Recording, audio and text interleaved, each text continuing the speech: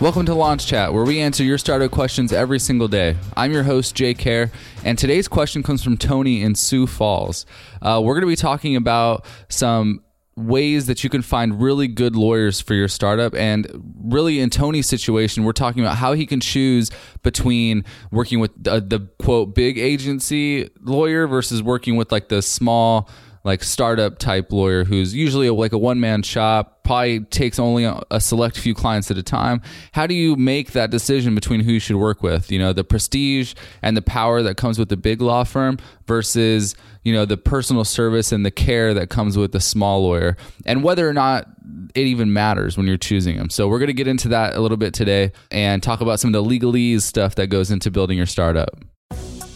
Today's question comes from Tony in Sioux Falls, South Dakota. He writes in, I'm working on some patent applications, and I've narrowed it down to 2 lawyers.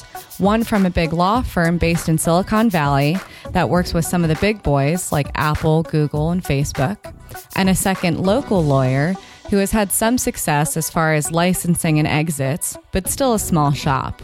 The big firm has lots of experience, but I'm afraid I'll be one of the smaller fish they have. On the other hand, the local guy spent 45 minutes on the phone with me, explained different options that the big guys didn't give me, and seemed genuinely interested in working with me. Do you have any experience or advice on what other factors I should be considering? Hey, Tony, great question. And finding a lawyer for your startup is a huge pain. And it can be really easy to be drawn in by the big box legal firms. I know there's a lot of startup agencies. I know there's a lot of startup like legal, law firms in San Francisco, and there's a lot in New York, and I've seen that there's a lot in Boston, and a lot of big cities have these huge firms that focus, or at least have a huge division focused on working with startups. But then there's also like one-man shops, like for a long time, and still at LaunchPeer, like when we have relationships with attorneys, it's usually very small groups of people because we like that intimate relationship. We like that they know the day-to-day operations of the company. We like that we can have them come in and have coffee with our team, and like we know who they are, and we, invite each other over for dinner and like do these things that you probably wouldn't do with a really big company. But that really is just personal preference for me. So I know I'm talking to everyone listening to this right now and not just Tony, and I'm not speaking from personal point of view. So I'm going to talk to you about what I would look for when I'm trying to make a decision on whether I should work with a big agency or a small, like one-man show.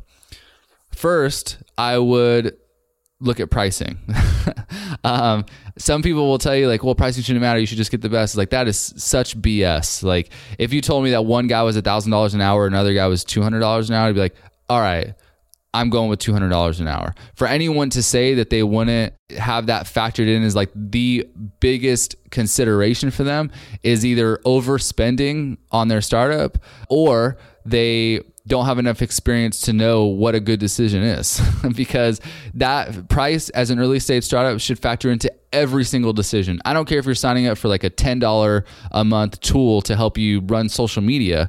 You should be worried about spending that $10. Like that's just how it is. That's how you should operate your startup every single day, is worrying about whether or not that dollar is going to get you a return on investment. And that includes spending money on legal stuff, because it's not like you're going to get a return on investment from the lawyer. But if you spend $1,000 an hour versus $200 an hour, well, that's $800 an hour that you just lost in opportunity cost. Could you have used that for Facebook ads? Could you have used it for cold email campaigns?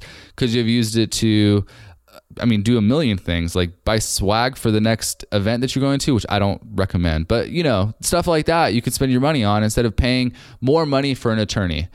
So that's one thing I would consider, is just the price. And that's a really easy way to black and white be like, first determine what your budget is to have legal representation, and then decide, okay, well, they're over our budget. Boom, they're knocked out. Doesn't matter. So that's one way to do it. The next thing that I would look at is I want, when I'm working with a lawyer, someone who really truly does care about my company and who is going to go to bat for me, whether or not I'm their smallest customer or I'm their biggest customer.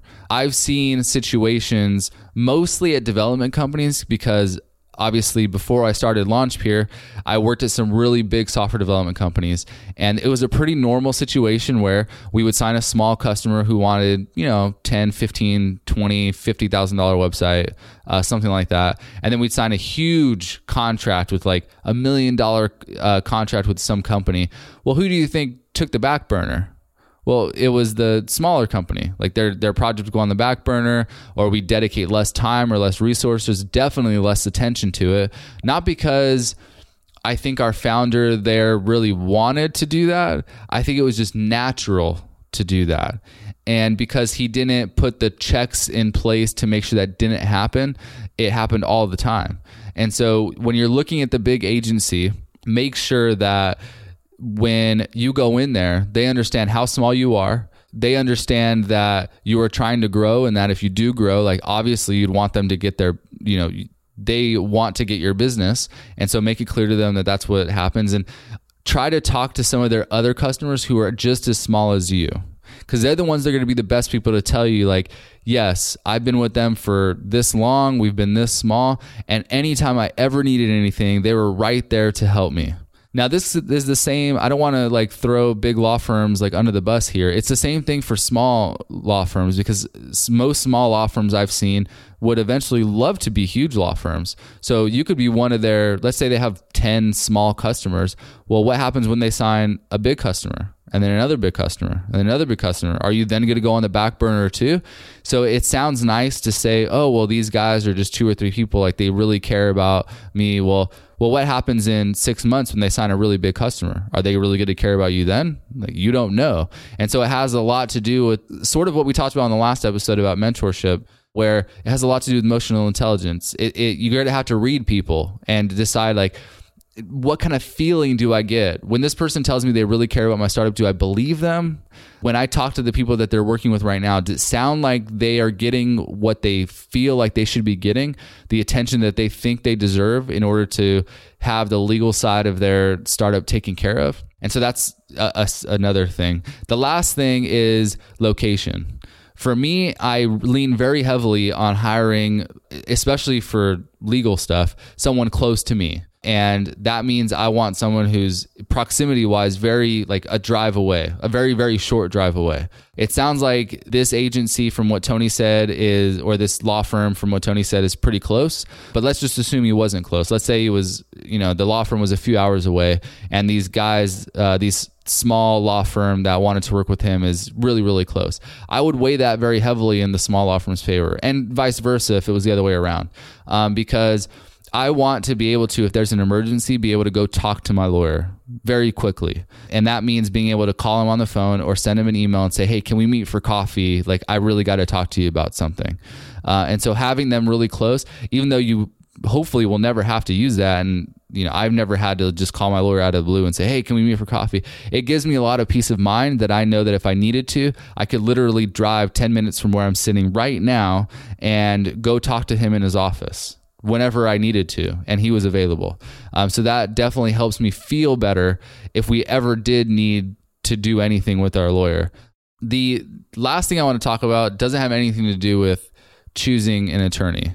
And so if all the stuff I just talked about is about choosing what side you should go on. So hopefully that answers your question, Tony. The next thing I want to talk about is something I've talked about before, which is, do you really need an attorney right now? And do you really need an attorney on retainer? Obviously, you're going to need an attorney for certain things, like, you know, patent application. Sure, like boom, one thing that you need done, quick hit, in, out, apply for it. That's it. For filing an LLC, if you need help doing that and you don't want to use like something like LegalZoom or do the paperwork yourself, sure, you're going to need an attorney to do that for you. A mistake that people make sometimes, though, is they feel like they need to have an attorney and an accountant and an HR company and these other professionals working on their startup when it's way too early to even consider doing that. And so as you're trying to make the decision on whether or not you should have like a real direct, like one-on-one, you are my attorney, I am your client, and only like you are my only attorney and I am an actual client, not just, hey, I'm paying you to do this one task, do it, great. Like there's no requirement that I keep working with you. That's the kind of relationship that I would keep with an attorney early on and say, hey, you know what? I don't know if I want a long-term relationship with a lawyer yet. I don't know if I can afford it, but I do need a patent application filed. So how about we start with that, and then we see where things go from there. And as I grow and I need more services, then I'll come back to you and have more services, locked in. You at an early stage for your startup, when you're just a handful of customers and maybe just a couple employees or a couple team members, or you're just you and your co-founder, or just you by yourself, you probably don't need to have an attorney working for you full time. So if that's the situation that you're in right now, just think very hard about why it is that you feel you need an attorney. And if you have questions about whether or not you think you should, I'm not a lawyer, so I can't really tell you whether or not you should or should not hire an attorney, but I can give you some examples of founders that I've worked with in the past who were maybe in similar situations. So if you're in a situation like that, make sure that you shoot me an email at hello@launchpure.com, and I'll do my best to respond and let you know. Not from a legal standpoint. I feel like you have to caveat everything nowadays, but not from a legal standpoint, but from a personal standpoint, whether or not I would personally, if I was in your shoes, hire an attorney to do that, or what are some resources that you can go look at to kind of take care of some of that stuff on your own. Thanks for listening to this episode of Launch Chat. If you enjoyed the podcast, we'd really appreciate it if you gave us a rating or review on iTunes. Every time you give us a rating or review, it helps us spread the word about the podcast. And the more founders that can listen to the show, the more founders we can help with the answers that we give on the podcast. And also it means the more questions that we'll be able to answer. And I'm sure you have the same question that a lot of entrepreneurs have. And the more questions that we can feature on the show, the better the show will be.